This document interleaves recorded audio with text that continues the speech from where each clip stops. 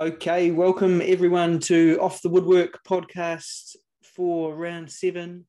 It's really a continuation from last year, I guess, with COVID-19 playing havoc with the scheduling of the 5 games scheduled. I think 3 are postponed, unfortunately, for this round, but we still have three to go, two being played. And so we'll talk about those today a bit later on. But firstly, we'll have a bit of a chat about the table, and then we'll have a chat to our special guest on the show who's well known on Twitter and has interviewed many past players and has commented on football in New Zealand and Australia quite a lot. It's Shanen. He's based in Canberra, so we'll have a good chat to you in a second, Shanen. But firstly, I'm joined by my co-host, as always, Giuseppe. And Giuseppe, just when we look at the table, are you surprised to see Melbourne Victory sitting at the top? Not at all. They've been playing very well this year. I reckon the change of coach has really brought some more passion back into the team. They're just really gelling. So no surprise at all. Yeah, I agree. What about you, Shanen? Is there any surprise package for you? What about MacArthur and Western United? I know that Giuseppe and I were quite surprised to see Western United go as well as they have this season. Has there been anything that has surprised you about the ladder? To be honest, I'm pretty surprised looking at the ladder, seeing Adelaide United 11th.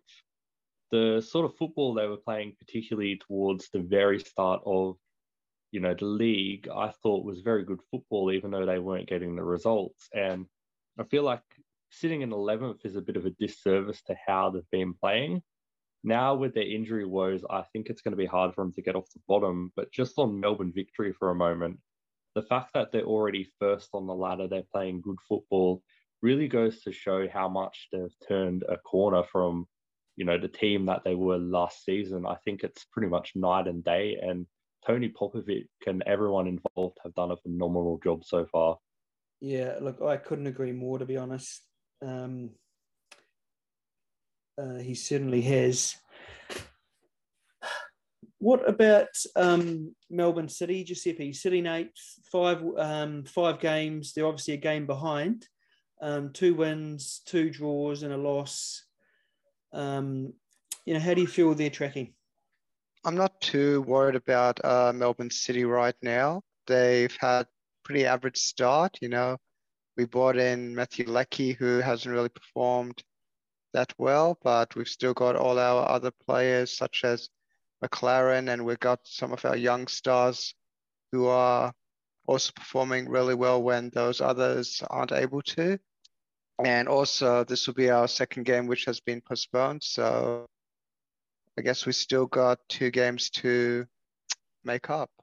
And I know, as you'll be aware, Shanen, I'm a New Zealander, and look, the Phoenix is sitting 10th, and I just feel that it's going to be a tough year for the Phoenix because I just don't feel we've got the same playing the quality in our roster that we did last year. So we have had a few big losses, and so I do think probably we are going to struggle a wee bit. And the loss of the keeper is obviously a bit of an issue. Ollie Sale going down, but we just have to, fingers crossed, the Knicks can get a few home games in New Zealand, and that'll really help them.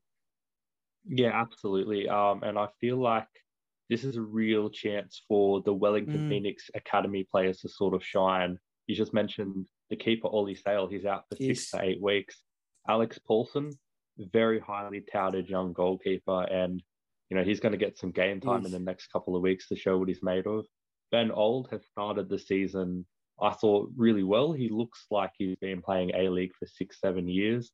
Van Haddam, Ben Wayne, all these sort of young players, the Wellington Phoenix are going to have to rely on them this season because some of the more senior players like Alex Rufer, David Ball haven't really lived up to expectation. Yeah. Look, I tend to agree with you. And look, there's been a lot of work put into that academy in New Zealand, and you have to go back and actually give credit to people like Ernie Merrick, actually, who sort of masterminded that approach in his time. And as you say, it's a real opportunity for those players to step up. So So just perhaps just thanks so much for coming on, Shanen. And as you know, Giuseppe and I are based in Melbourne, and I'm a New Zealander living here, and I'm a Wellington Phoenix supporter. Giuseppe's a Melbourne City supporter, and Lovey, who is our third host, who can't be with us today, he's a Victory supporter. I know you're based in Canberra. There's no team based in Canberra. What's the standard of football like up there? Is it a big? Is it sort of, does it get a fair shake? Well, I've been to a couple of Canberra Victoria NPL games, and I would be lying if I said the quality was as good as the NPL in Victoria and Sydney. But the quality of football is pretty good. There's often young, good players being produced, but you don't really see in the league too many players born in Canberra. I think we have two at the moment, which is Jason Guerrier and George Timotheou. So if Canberra gets an A-League team, I feel like it could be very good for these young players coming through to sort of have something to aim for, because at the moment, unless you're a A-League women's player, you don't really have any sort of professional team to look up to in Canberra to aspire to be. And yeah, so expansion is a must for me. And how do you sort of feel about the state of football in Australia generally, Shanen, in terms of competing versus the other two sports, or the other, I suppose, the league, the rugby and the footy? Do you feel, are you sort of positive about the prospects that soccer is going to sort of grow in popularity and standing going forward? Look, I feel like, if I'm honest, I feel like soccer in Australia is never going to be as big as AFL and rugby league. I grew up in a very rugby league heavy area, and pretty much no one followed soccer. But it is growing. The support for the game is growing. The fact that we have more access to games on free-to-air TV is going to be a good thing. So I feel like the league in a whole and football in Australia in a whole is in a very healthy position. But if we're comparing it to AFL and rugby league, it's going to look a bit depressing, because, to be honest, I think we're a good 20, 30 years from us realistically becoming the number one sport in Australia. Certainly, I'll have a few more grey hairs when we have football as the number one sport in Australia. Yeah. How do you feel about that, Giuseppe? Yeah, look, I definitely agree. Personally, I would have soccer as my second sport to watch behind the AFL. And it definitely does need a lot more coverage put into it, more funding, just, to get the word out there that, this nation has like a lot of sports, but each sport needs to be given its fair share of screen time. Yeah, absolutely. And you've obviously had a look at New Zealand football. We had Jason Pine on a couple of weeks, and look, he was quite positive about the state of New Zealand football, Shanen, and the prospect. I know he'd love to see a second A-League team in New Zealand, based in Auckland. And he was quite, obviously the All Whites have done pretty well in recent FIFA tournaments. So I think there is sort of an optimism over there, and I know playing numbers in schools are really rising quite a lot. It's an interesting situation in New Zealand, Shanen, because you've got the one professional team, but then New Zealand football's always been a little bit equivocal about really supporting the Phoenix, because from New Zealand football's point of view, having the Phoenix takes away from the basically the National Football League in New Zealand, which would otherwise be sort of the top tier, but because of the Phoenix, it's not seen that way. What are your sort of thoughts on football over there, and are you sort of pleased with the players that are coming through and the quality? Yeah, firstly, absolutely agree with Jason Pine. A second A-League team in New Zealand would be good for not only New Zealand football, but I think the Wellington Phoenix, because, we have the joke of the distance derby with Perth Glory, Wellington Phoenix, but they don't really have that sort of derby to bring in the crowds, to bring in the neutrals to kind of watch. And I feel like if neutrals watch the A-League football in New Zealand, they'll become fans. And secondly, I feel like the game as a whole in New Zealand looks very healthy, especially when you compare it to Australia. The New Zealand League, I've watched a fair bit, and I'd say it's pretty good quality. And as you just mentioned, the youngsters coming through, the things the Wellington Phoenix Academy have done are only positive signs. So New Zealand football definitely looks like it's something that's on the up, and I hope to see it continue to improve. I hope to see these young players like Ben Old, Ben Haddam, Alex Paulson keep coming through the academy, because, you know, Wellington Phoenix and New Zealand football go hand in hand, in my opinion. And I'd like to see New Zealand qualify for a World Cup in the next couple of years. Absolutely. So perhaps Giuseppe, we could just have a bit of a chat about the two games that we do have on. And the first one is on New Year's Eve, so in a couple of days' time, 7:05. No, it's not. That's the wrong time. Sorry. The first one is New Year's Day. Is the first. It's New Year's Day, isn't it? Yeah. And that's at CommBank Stadium, Western Sydney Wanderers versus Western United. And it's pretty even. $1.92 plays, well, actually, $1.92 plays 370 for Western United. Those odds look a little bit unusual. That must be the best odds on offer across the tabs. Obviously, so we've got Western Sydney 8th playing Western United 3rd. How do you sort of see this one, Giuseppe, from your point of view? Look, I can see United coming back after a loss to win this one. Western Sydney have only had the one win, then 2 draws, 2 losses. So I think just with the advantage of having that experience, Western United will get the win here.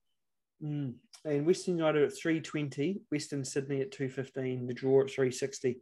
How do you see this one, Shanen? I thought last match, Western United versus Melbourne Victory, it really showed how much Western United lacked creativity in the final third with Diamante out. And the fact that he's got COVID and is going to be out for this match isn't good for Western United. And I think the only positive they have is that Alexander Prijovic, the big striker, is coming in.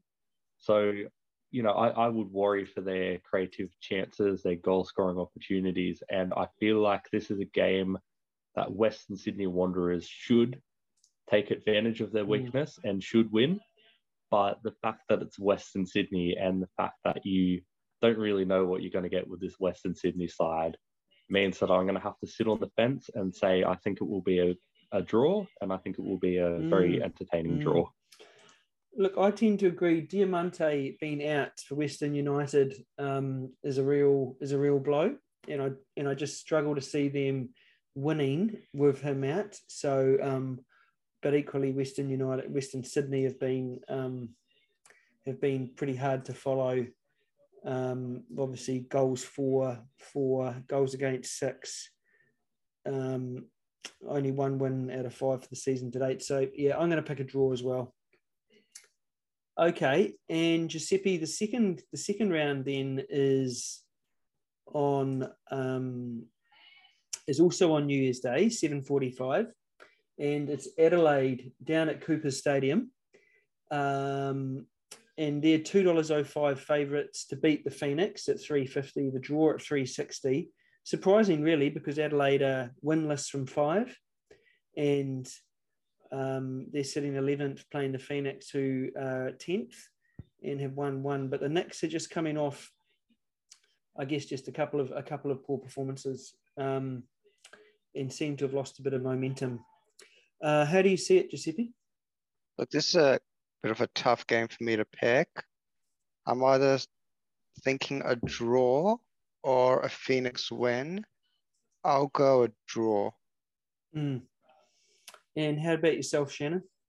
Yeah, look, to be honest, it's hard to bet against Adelaide when they play at Cooper's. The atmosphere that their fans can provide can really give them that 12th man. But as you say, they haven't really got the results on the scoreboard. They have been playing okay football, but now they've got the injuries to Cassini, Yengi, Nick Ansell, all that sort of thing. And in going with the spirit of what I was speaking of earlier, the Wellington Phoenix young players really pulling through, I feel like the Wellington Phoenix can get a win, and so I'm going to tip them and have my faith in them. Look, I actually am going to join you, I think, on the Phoenix, just to upset down there in Adelaide. I just feel that I just think that, like I just think that they have had the win and they are getting a bit more, perhaps a bit more stability. And the Phoenix have always been a very up and down team, and it just wouldn't surprise me at all to see them play quite well. On that note, has anyone ever been to Cooper Stadium? Have you been to Cooper Stadium, Shanen? No, Cooper Stadium is one of the stadiums that's on my bucket list to go to, but unfortunately, I've never got the opportunity. Okay, and then so looks like I'm going to join you on the Knicks, and you've said the draw, Giuseppe.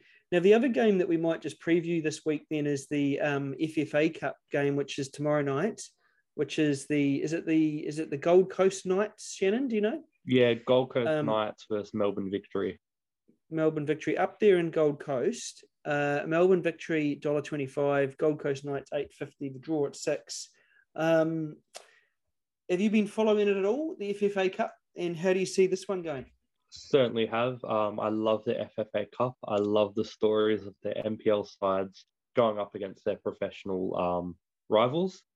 And I feel like I'm going to be a bit optimistic for the fairy tale and go for the Gold Coast Knights.